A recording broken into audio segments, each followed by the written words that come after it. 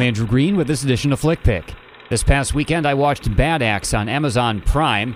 Bad Axe is a documentary about a family struggling to run their restaurant in the small Michigan town of Bad Axe during 2020. The film tells the story of Rachel's Restaurant, which is owned by the Sieve family. The patriarch Chun Sieve came to America from Cambodia in the 1970s. He and his wife Rachel opened Rachel's Restaurant in Bad Axe while raising their family. The movie about them is directed by David Sieve, the son of Chun and Rachel Sieve, because he wanted to document what the COVID lockdowns and social change were doing to his family. This movie is now on the short list to be nominated for Best Documentary Feature at the Academy Awards this year, and I've known about it for a while. You see, the reason why I've known about this film for a while is I used to live in Bad Axe, and I would eat at Rachel's Restaurant all the time. So when I heard that a movie was made about this restaurant and the people who run it, it immediately caught my attention, and I'm super excited that the film has been well received and it might actually win an Academy Award this year. I hope it does.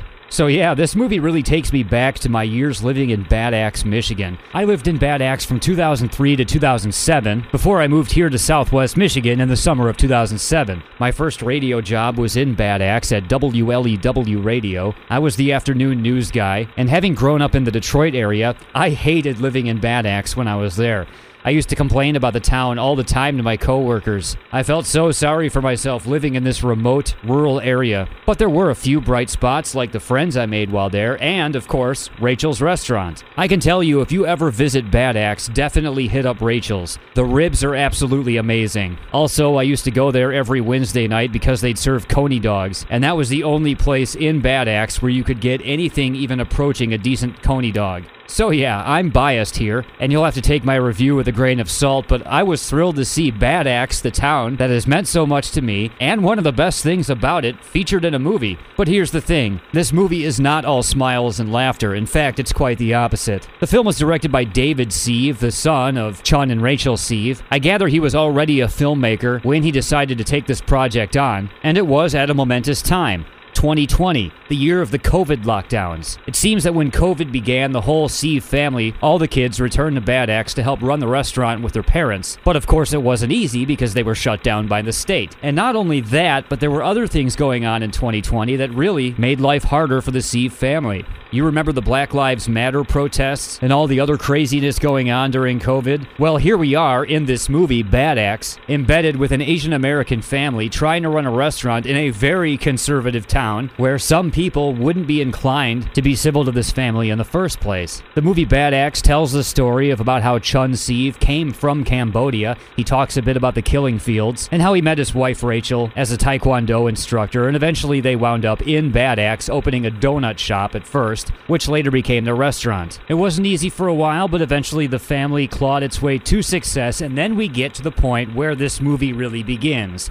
2020. As the film goes on, we see the restaurant struggling because all they can serve is carryout. We see the kids arguing with their parents, and we see a lot of tears as the kids worry about their parents due to COVID. Eventually, when the George Floyd murder happens and nationwide protests erupt, Rachel's Restaurant gets thrown into the forefront of the discussions about social justice taking place right there in Michigan's Thumb. Now, having lived in Michigan's Thumb, I can tell you there aren't a lot of minorities there. And so when Rachel and Chun's family decide to take a stand, they really stand out. Apparently there was a Black Lives Matter rally in Bad Axe, and the Sieve kids go to this thing. On hand are swastika-bearing counter-protesters, and from there the family starts to get harassed. The daughter's followed on her drive home from work. The restaurant gets ugly hate letters. It gets nasty. I caught myself swearing at the TV a couple of times while watching this because I was so disgusted by some of the treatment the Sieve family got. That's exactly why I complained so much about Bad Axe when I lived there. Well, that and the fact that they didn't have a Domino's pizza. But yeah, it was just too far right of a community. At the same time, though, at the end of the film, we are told that Rachel's Restaurant is still operating and doing fine, so it goes to show what I also learned while living there. Yes, there are things to complain about, but the majority of the people are decent, and I think the Sieve family understands this themselves. I mean, Rachel has a quote in the movie where she says something like, she won't give up on Bad Axe, and I think that's why. I gotta hand it to her, she's a bigger person than me, because I sure as heck gave up on Bad Axe and got out of there as soon as I could,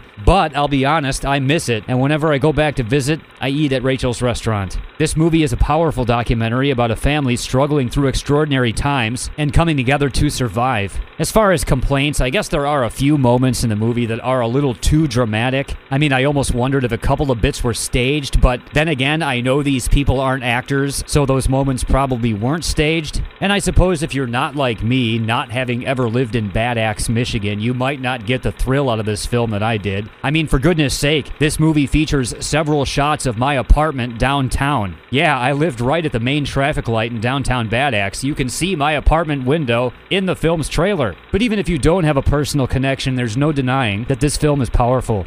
I was so glad I got to learn more about the family who ran my favorite restaurant in the town where I used to live, and I'm glad they're doing well now. Director David Sieve picked the perfect time to document his family's story here, and it makes for the best documentary I've seen all year. I say check out Bad Axe. You can rent it on multiple streaming services. As I said, I watched it on Prime, and I think you can also rent it on YouTube for like $6. Here's to hoping this film wins that Oscar. I give Bad Axe a 4 out of 5 for this edition of Flick Pick.